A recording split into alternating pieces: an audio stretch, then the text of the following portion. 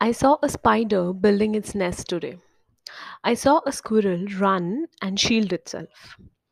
I will be honest, these things do not make sense completely because these are not about us.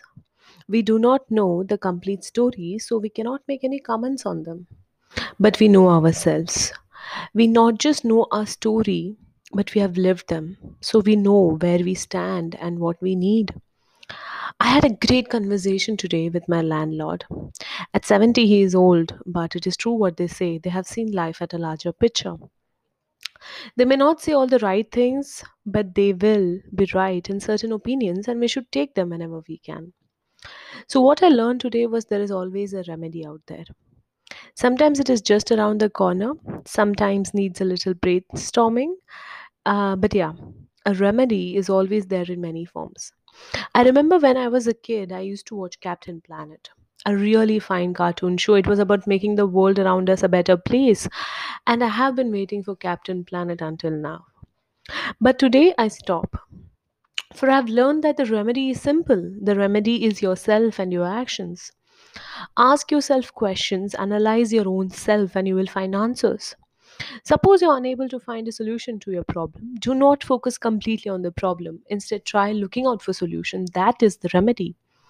If you're not able to make a routine of finding your most important work being postponed continuously, the solution is to find what has been keeping you away from your priority. These are a lot of hypothetical situations. One could be where we reflect back at our past and all our mistakes come back to us. Of course, you cannot make them right, so you accept, learn, and redeem yourself in future. That is a remedy too. Talking about myself, my latest remedy was getting out of my stagnant life.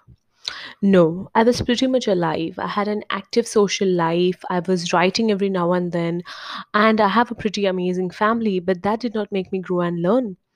I looked out for my growth and I found out that what I was missing.